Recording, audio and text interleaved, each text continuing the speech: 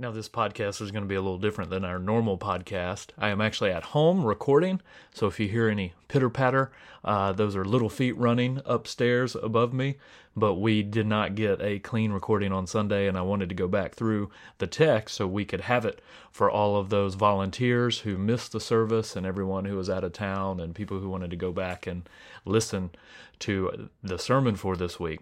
So we are in the middle of a series of case studies on the 7 deadly sins, and we've come this week to the sin of lust. And if you've been following along, you know that each week we've been picking out a song from popular culture that illustrates or embodies the sin of the week. And I knew when we started this that the sin I was most nervous about was the sin of lust. I mean, if you want to get yourself in trouble really quick, you can do a Google search for songs on lust. And so there is no shortage of songs we could use for this week. Now, the problem is, would any of them actually be appropriate? And I was...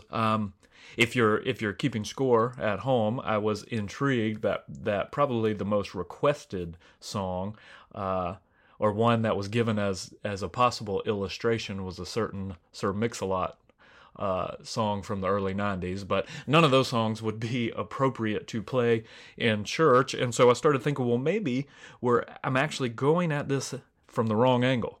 So since every sin is actually every one of these vices is one of God's good gifts that Satan has taken and is distorting and twisting, what if we could find a sin, or a song, rather, that illustrates not so much what lust is? Plenty of songs will do that. But are there any songs that embody and illustrate what real love is? And as I began to think about that, there was just one song that kept coming to mind. So here's a clip now. At last,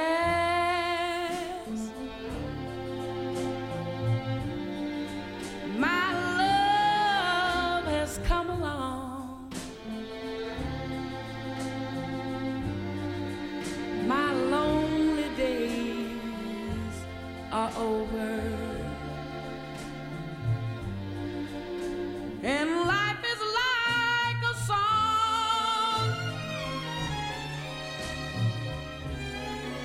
Oh yeah, yeah, at last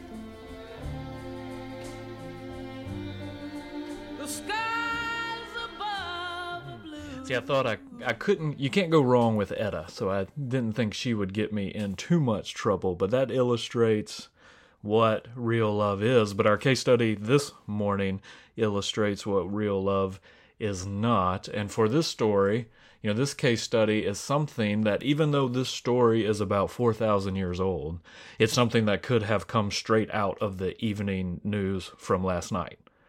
It is a story of sexual victimization.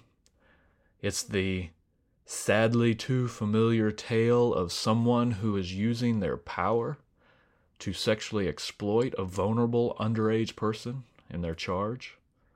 And then the victim is falsely accused, blamed, and shamed. It is the victim who is shunned. The victim is slandered and eventually punished by an act of injustice. And over the past few years, similar tales of sexual assault and abuse have filled the airwaves and taken over our headlines. More and more stories and more victims have continued to come forward, and there's no doubt these stories are only scratching the surface. And when you look into the numbers and the scale of things like sexual abuse, it's just staggering.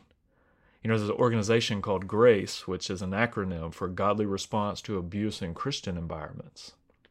And it's a ministry dedicated to helping churches prevent and heal sexual abuse victims. But they estimate that 1 in 4 girls and 1 in 6 boys will be sexually abused by the time they're 18.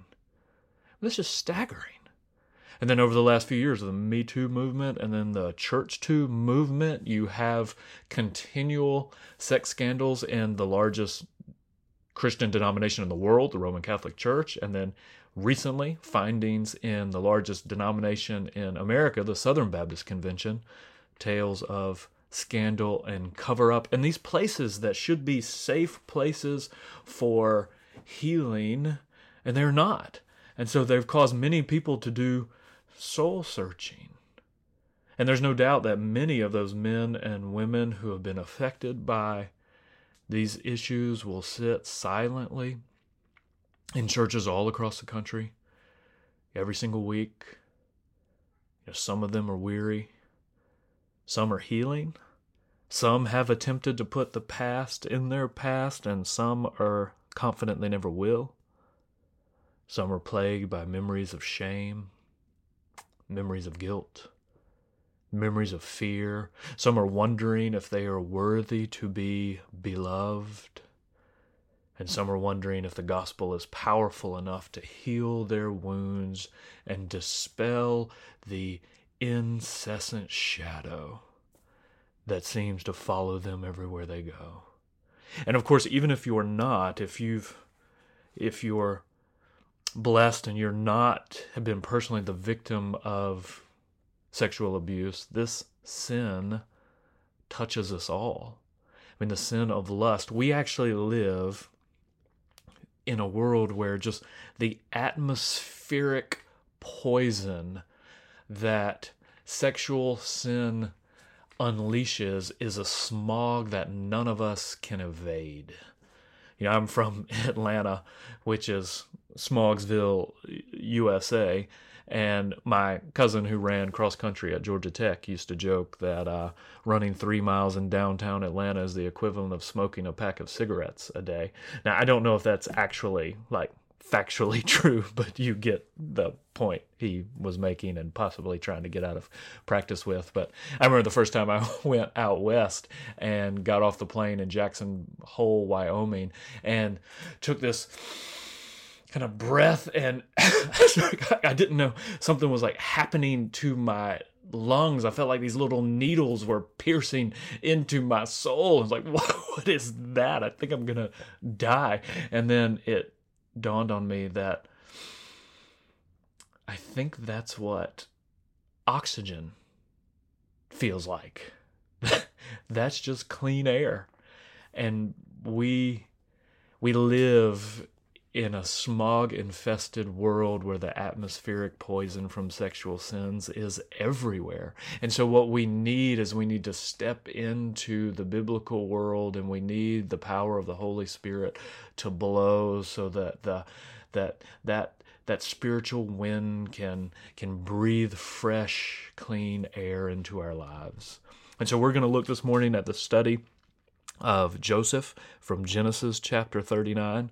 So if you want to follow along or listen as we walk through this story. So Genesis chapter 39 is structured. So Moses will give you verses 1 through 6 will kind of set the stage for the story. And then verses 20 through 23 will wrap up the story and give you the central point of it. And then 7 through 19 is the actual story. So let's start with verses 1 through 6. Now Joseph had been brought down to Egypt, and Potiphar, an officer of Pharaoh, the captain of the guard, an Egyptian, had bought him from the Ishmaelites, who had brought him down there. But the Lord was with Joseph, and he became a successful man, and he was in the house of his Egyptian master, and his master saw that the Lord was with him, and the Lord caused all that he did to succeed in his hands. And so Joseph found favor in his sight and attended him. And he made him overseer of his house, and he put him in charge of all that he had. And from the time that he made him overseer in his house and over all that he had, the Lord blessed the Egyptian's house for Joseph's sake. And the blessings of the Lord was on all that he had in house and field. So he left all that he had in Joseph's charge.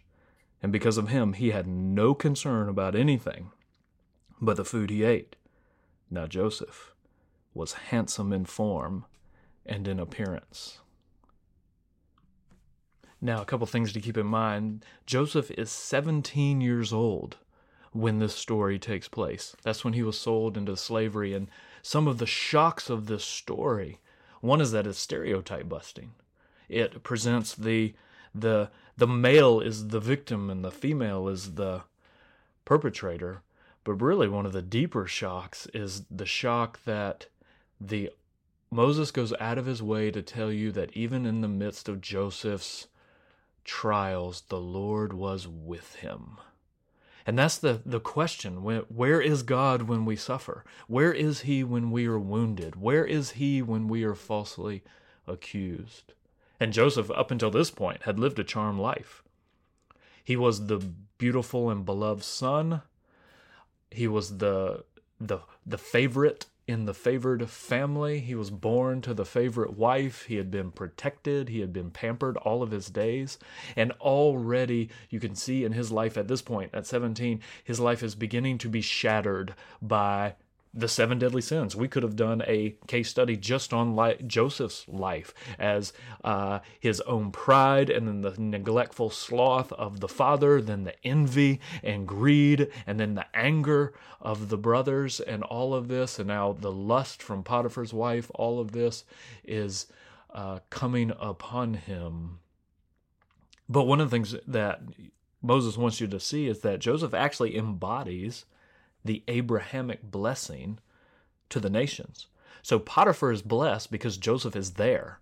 He is in a pagan land with a pagan master and a pagan house, and all of them are blessed because he's there. But in the introduction and the conclusion, 5 times, Moses will remind us, God was with him. God was with him.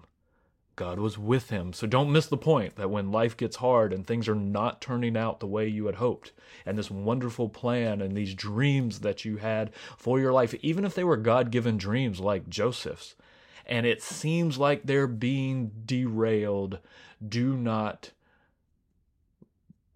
believe that God is not with you. So do you feel sidetracked? What is God doing? This is not the plan. Joseph could have asked that every step of his life from about this point when he's 17 to when he's about 44. And yet, God is with him. All right, so let's a couple other things to notice. Potiphar, who is he? He's the captain of the guard. He is only named here, then everywhere else after this section, it's master. Some of the key words, all, hand, house, blessings. And then you can see that ominous turn in verse 6. Now Joseph was handsome in form and appearance, in face and figure, literally says, just like his mother, just like Rachel, exact same. So he had the misfortune of being born beautiful. And so now let's watch how that attacks. And as we take lust as a case study, the way we're going to break it down, we're going to follow along in kind of 4 movements. And we're going to see how lust hunts and how lust hates. Because there's 2 key characters in this story. There's the predator, the sexual aggressor, and then there's the victim, Joseph. And so for the predator, the aggressor, we're going to see how lust hunts and how lust hates. And then for Joseph, we're going to see how lust is handled and then lust is healed. So let's start. Let's look at the story and see how lust hunts. Follow along, starting in verse 7. After a time, his master's wife cast her eye on Joseph and said, "Lie with me."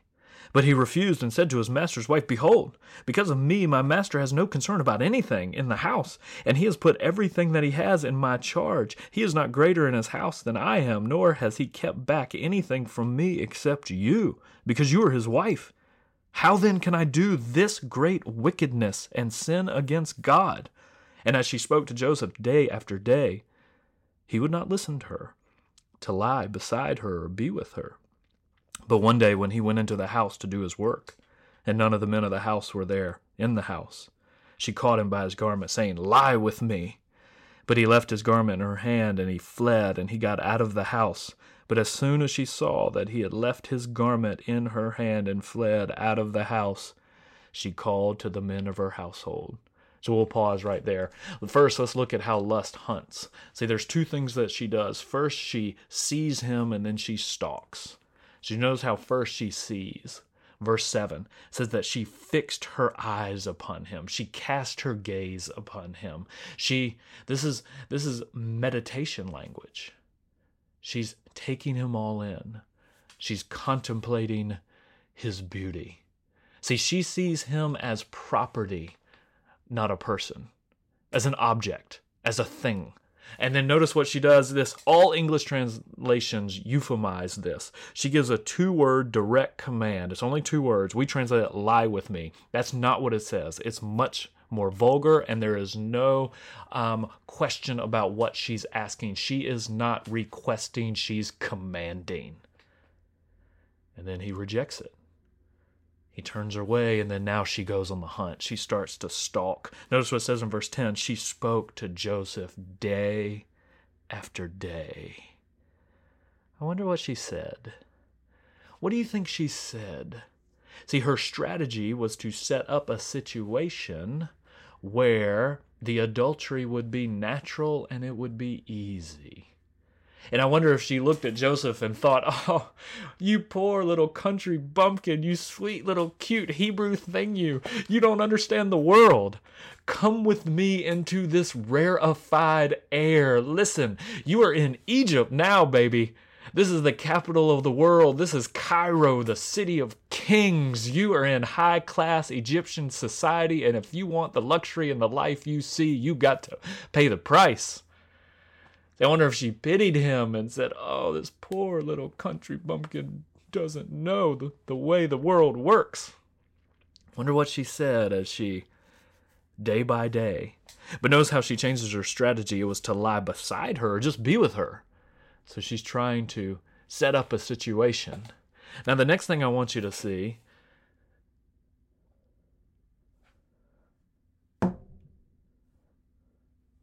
now, what we need to see there is that's lust, how it hunts. It sees and then it stalks, but then notice the next thing is how it hates.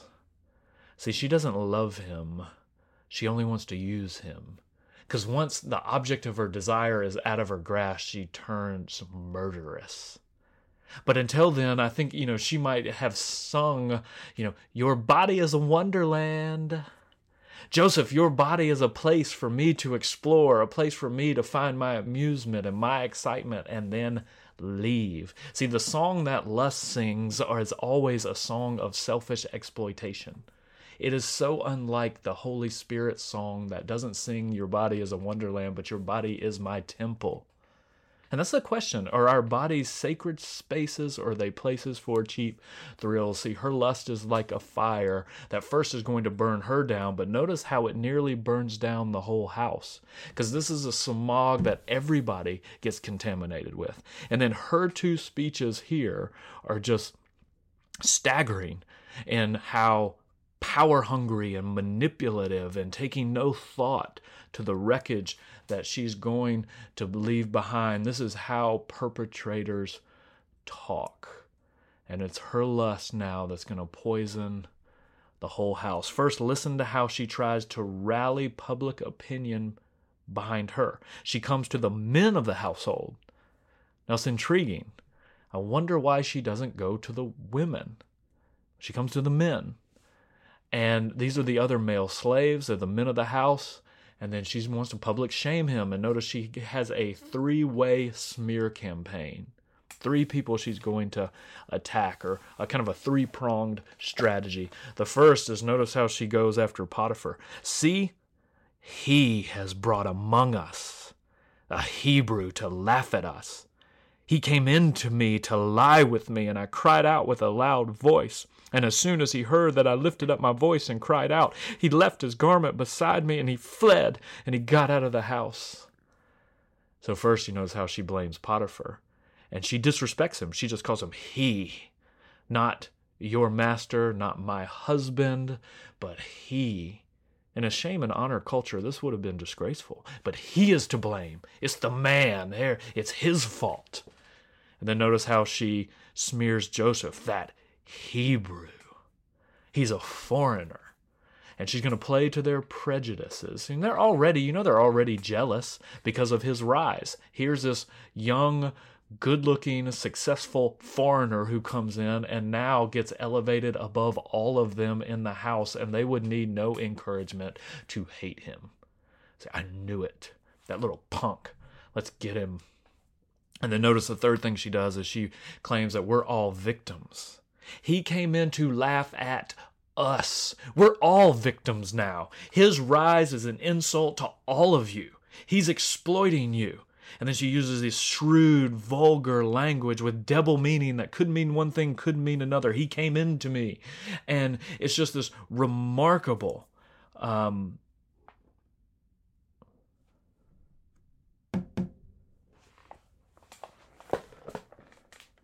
it's this remarkably twisted way to shape people's perception of who he is. Then in verse 16, then she laid out his garment by her until her master came home. She carefully lays out his garment as evidence.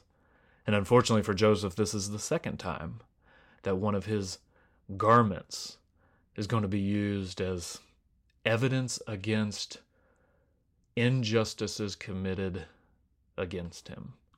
So his beautiful coat of many colors, was stripped off him and dipped in blood as evidence of his murder. And then now this is evidence from his accuser. And then notice how she speaks to her husband, Potiphar, once he gets home, and says, and she laid up his garment by her until her master came home. And she told him the same story, saying, the Hebrew slave whom you brought among us, he came in to me to laugh at me. But as soon as I lifted up my voice and cried, he left his garment beside me and fled out of the house. And as soon as his master heard the words that his wife spoke to him, this is the way your servant treated me, his anger was kindled. And Joseph's master took him and put him into the prison, the place where the king's prisoners were confined. And he was there in prison.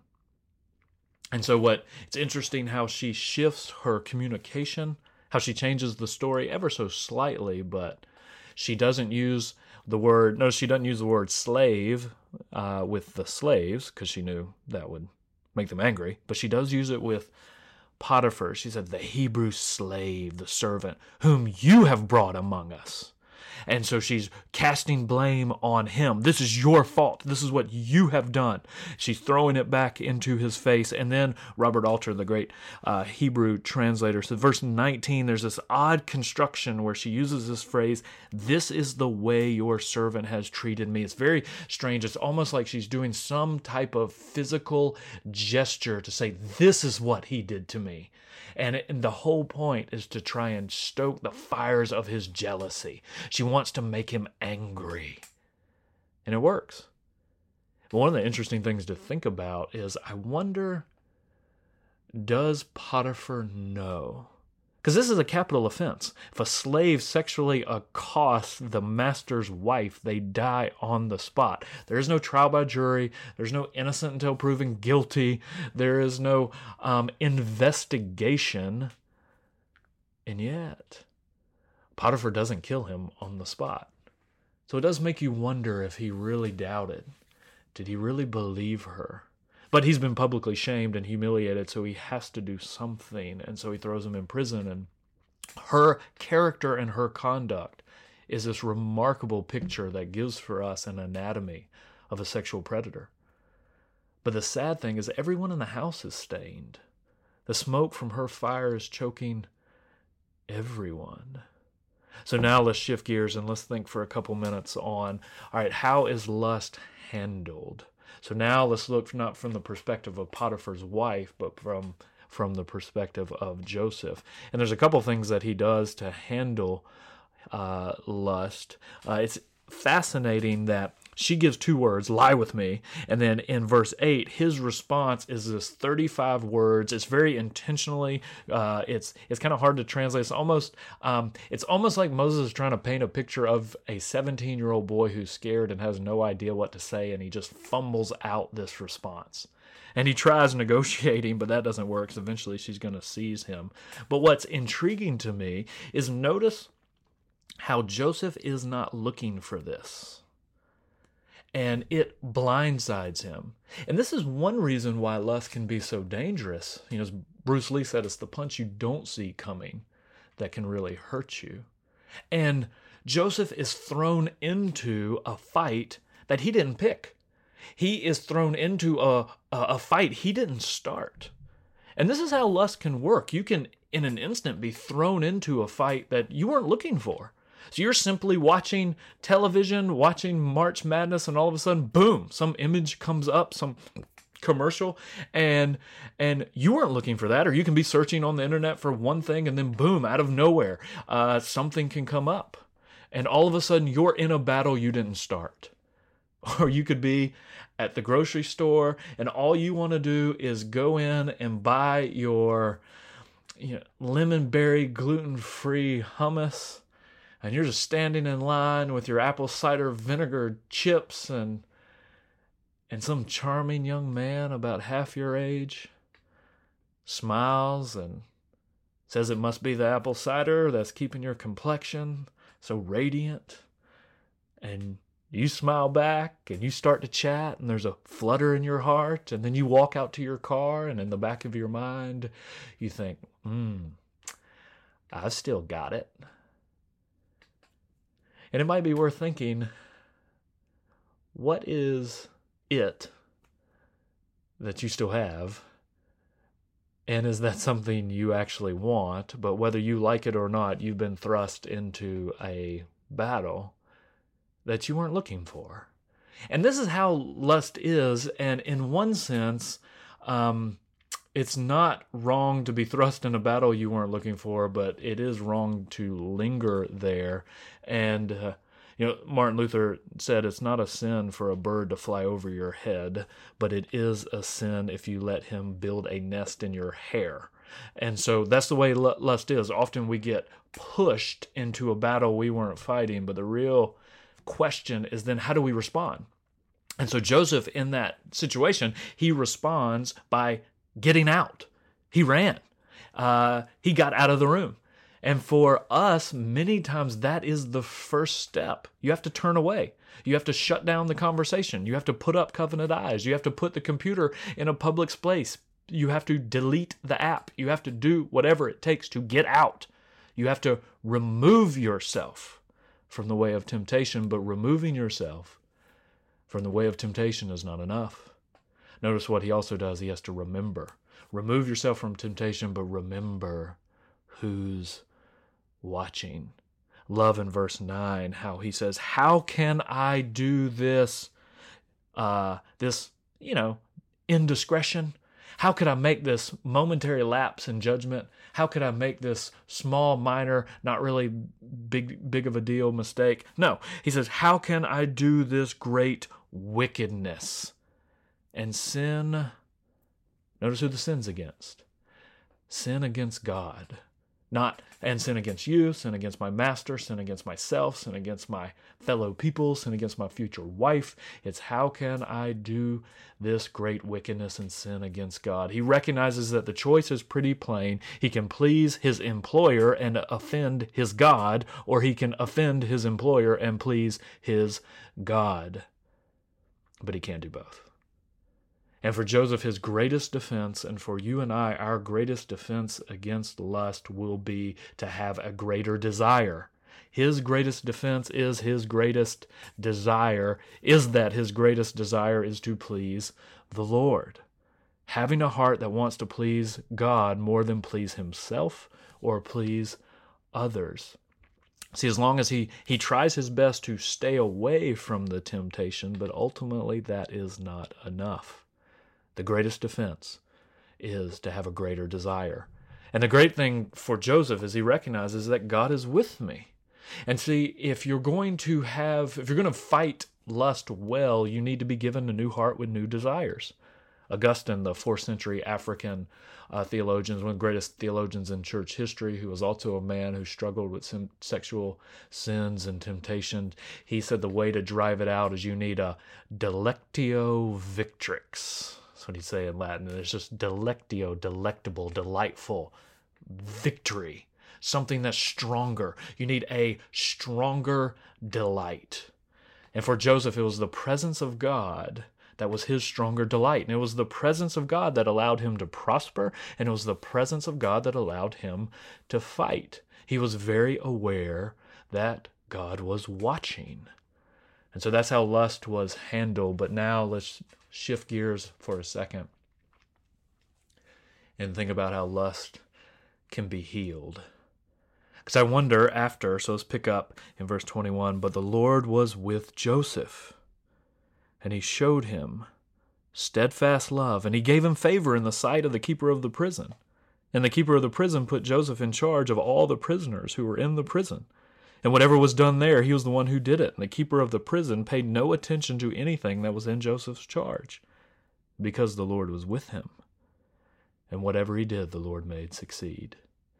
But Joseph gets thrown down into the prison, and even though the Lord was with him, and even though he was successful, this wasn't easy. And I wonder if times Joseph's going to be in prison for between 10 and 13 years, and I wonder if the real deeper temptation was while he was languishing in prison was to feel abandoned by God. Maybe the real temptation was to wonder, where is God in all of this? But let's think for a second about how we can fight those temptations. Lust begins with where you fix your eyes, and lust ends with where you fix your eyes. So if you're going to fight, if lust is going to be healed in your life and you're going to learn to fight, you have to learn to fix your eyes on something else. You need actually to be double visioned. You need one eye that's nearsighted and one eye that's farsighted. You need to fix the far-sighted eye on the end, and you need to fix the nearsighted eye on what is the battle in this moment. So on the one hand, you need a far-sighted eye. You need one eye on the end. So you have to keep in mind the end, that judgment's coming. See, we have an advantage that Joseph didn't have when he was going through this. We know how the story ends. And we know the timeline. We know that 10 to 13 years he'll be in prison. And then he's going to be elevated. And there's 7 years of plenty. And then 7 years of famine. So we know how the story flows. And we know that one day, probably 28 years later, every single person in Egypt will come before Joseph and bow down to him to beg of their bread. And so we know that one day, Potiphar and his wife will come and they will bow down to him. Can you imagine what that must have been like for them?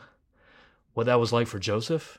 Moses doesn't tell us what he did. We see what happens when his brothers come before him, but we don't know this. But this is a reminder that we have to keep an eye on the end, that for Potiphar's wife, who is the sexual predator, one day her knee will bow and she will give an account.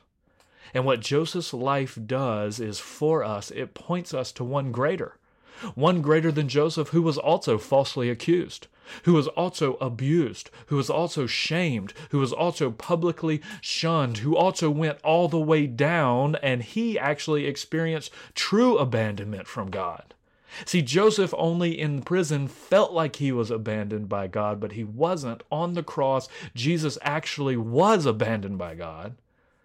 And then 3 days later, he rose again and is seated at the right hand. And now he's on his throne. And if we go to Revelation 21, the end of the Bible, it tells us that one day everyone will come before the throne to give an account. And for all of those who are his, on that last day, at last will be the theme song of their heart. See, on that last day, they'll stand before him. And Revelation 21:5 says, "Behold, he who sits on the throne says, I am making all things new.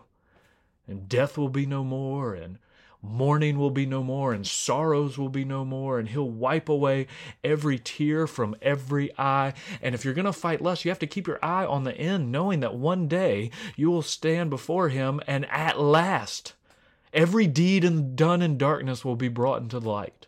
And at last, every twisted impulse will be no more. And at last, every past failure will have no sting. And at last, every fear will be silenced, and at last, every dangerous person will be dealt with. And all his broken hearts will sing, "At last, my lonely days are over." And all the pain will evaporate like a bad dream. See, one of the reasons why I think the song At Last so embodies what real love is because it gives musical expression to the primal cry of every heart, longing for the day where we cry, at last. Loneliness is gone. Fear is gone. Tears are gone. And until then, we walk in the steadfast love of the Lord. And so we have to keep one eye fixed on that, because that'll help us take the long view. You'll never be able to battle lust unless you take the long view of life and are committed to what the Lord showed Joseph in verse 21. He was with him and showed him steadfast love. You have to take the long view.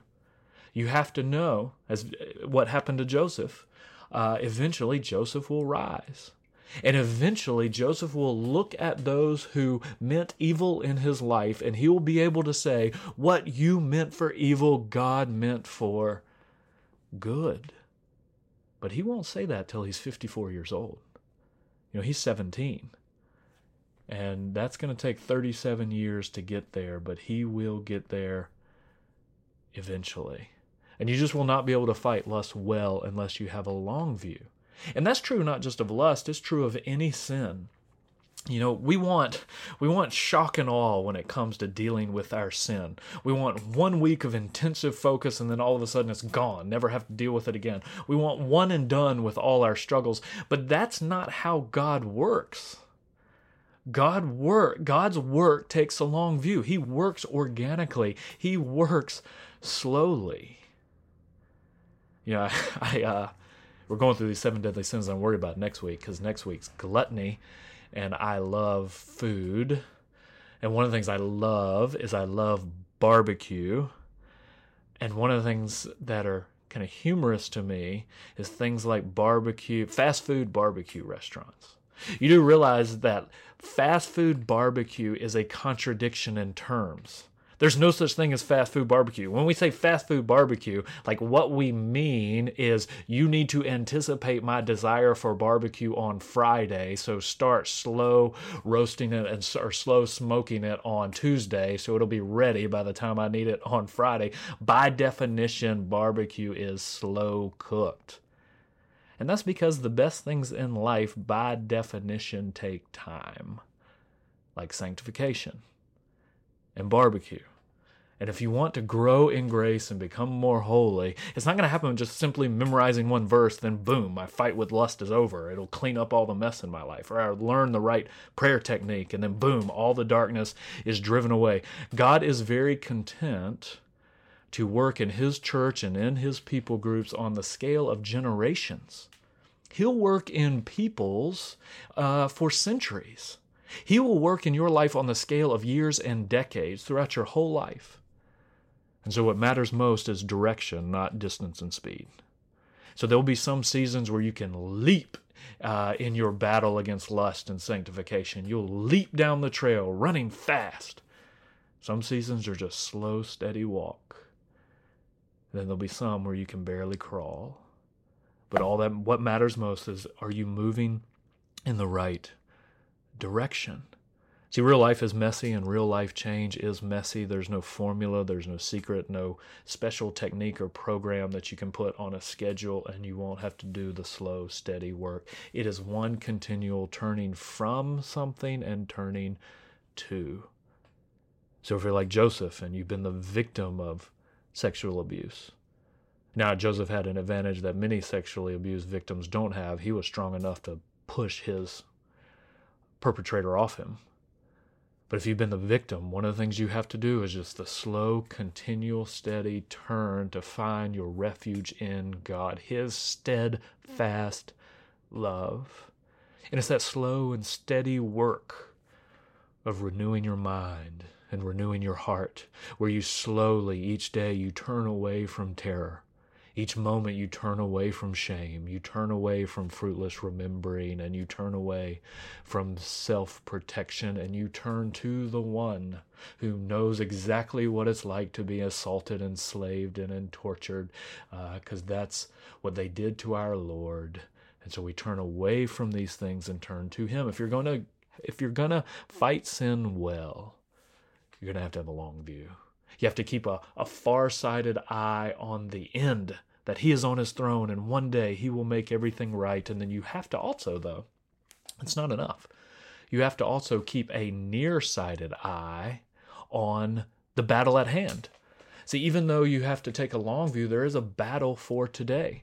And one of the things that actually makes lust so difficult is so often lust is not actually the battle. One of the books, Lust, Every Man's Battle. That's not actually the front line. That's not the real battle. Often lust is just the lighter fluid that gets poured onto another fire that's already raging. And if you're really going to fight well, you have to learn how to diagnose your own heart to know what's really going on that's causing it. I've got 6 here to think about. So the first is think about anger. And these are just 6 different things that are actually the real front line of often the battles that people fight that get confused with lust, that lust will just accentuate and make worse. But one, it could be anger. There's many people who commit adultery not because lust is out of control, but for vengeance. They're seeking revenge. I'll show you. How can you neglect me? How can you do this to me? And then one does it, then the other does it. Or who their real issue is not lust, is teenage rebellion. There's couples who, a man will look at porn not so much for the lust, but because he's angry because they just got in a fight. So it could be anger. Or there's some people where the front line of the battle is not so much lust, but it's a longing to be loved, a deep-seated need to be desired. It's not so much lust, but it's that you're enslaved to the deep fear of being alone, and you will gladly trade that so you don't have to be alone. Or for some, it's power. It's the excitement of the chase. It's the hunt. It's exercising power. For some, it's the desire for money or security. Sex can be very lucrative. David Pallison's fabulous little book on it's called Making All Things New, and it's on dealing with sexual brokenness. They have a case in their church in downtown Philly where they found out single mothers in the church were being pressured and these kind of slumlords to sleep with their landlords or they get evicted. And the deacons went to one of them and said, you need to know that no matter what, you will not end up on the street. We are your family. So if you get stuck or you wonder where the money is going to come from for rent, groceries, don't worry about that. And so the way they needed to deal with these things, it wasn't dealing with lust, it was dealing with unjust social structures. Or, number 5, it could be a distorted desire to help someone else. Oftentimes in the ministry, you can find when there's affairs in the ministry, it's fueled not so much by lust, but it can be fueled by this faux messianic complex that the person has about how they're going to help this poor person who's in this terrible situation. Or number 6, it could be a desire for relief in the middle of the pressures of work. Sometimes this is how men just mishandle the pressures they're under at work. That's why they might stop in at the strip club on the way home, not so much that they care about it, because this is the way they're blowing off the steam. And see, for all of these things, these 6 different things, they're just keys that lust isn't the real issue. Lust is just the lighter fluid that gets poured onto the issue. And if you're going to fight it, you have to know where the battle is. But what gave Joseph comfort and strength and hope is the same thing that fuels our fight no matter where the battle is. See, the key theme in this whole chapter is that the Lord was with him. And that great reality that he is with me, that I am with you. Think about how that deals with each of those. See, I am with you will speak directly to no matter what your today's issue is. You have to keep a nearsighted eye on today's issue, and whatever that is, I am with you is the thing that can help. And I am with you reminds you that there's no private sins. And then I am with you can help push out the sound of the lies that lust feeds upon. And so in those times where you feel overwhelmed and want to run this way, you need to remember, no, I am with you. Or in those times where you feel completely alone, you need to remember, I am with you. Or those times where you're afraid, you need to hear, I am with you. When you feel buried underneath the hurts that someone else heaped on you, you need to hear, I am with you. When you feel abandoned and betrayed, you need to hear, I am with you. So if someone else's manipulative violence has betrayed you, you need to hear him say, I am with you, and it's my steadfast love that will heal you. And so if you are listening to this, and if maybe you feel overwhelmed with the grime of past failures, and you feel guilty, shameful, you feel unaccepted, and you ask yourself, well, how could God ever accept me? You need to hear him say, I am with you. You know, he's not shocked by your sin. He might smile at you and say, don't think so highly of yourself. I've loved a lot worse. When you think, how could he ever love me? You know, when Paul says, here's a trustworthy statement that demands full acceptance, Christ Jesus came to save sinners of whom I am the chief. I'm the worst. That's not hyperbole. You know, Paul dedicated his life to destroying the bride of Christ. Christ really does not like that. He was the worst of sinners, and Christ transformed him. He can transform you. No matter what your struggle is, I am with you actually changes the terrain in which the battle is fought upon. I am with you. And if you remember, I am with you, it'll actually bring you to the place where you can cry, at last. It will bring you to the place where you can experience the fullness of his grace. And now as we wrap up this, I thought this week as I was listening to At Last, it struck me that maybe, you know, Etta James didn't write it. The song was originally written for a musical, but it was cut out. And it was cut out, maybe a bad decision, but it was cut out, and then she ended up singing it about 15 years later. But sometimes in these songs, people speak a little better than they know. So let's listen to the end of the song for a second. A thrill that I've never known. Oh yeah, you smile, you smile. Oh, and then the spell was cast, and here we are in heaven. For you are mine at last.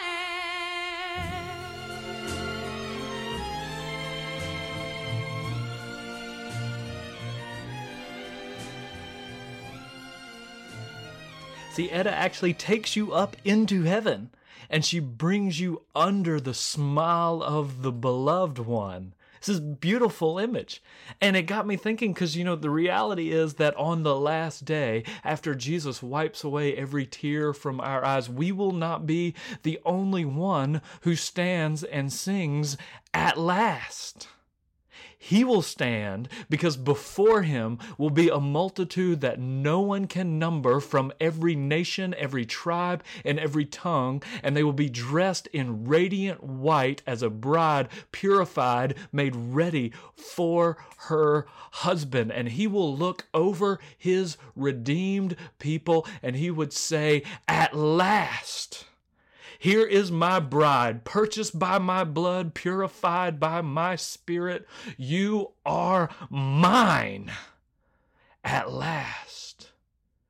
And as the Catechism teaches us, our only hope in life and death is we are not our own, but we belong to him. We are his. He will say, you are mine. And Jesus' invitation is to cross over from death to life. His invitation is what was once perverted can be converted. And he says, come now, let us reason together. Thus says the Lord, though your sins are like scarlet, they can be whiter than snow. Amen.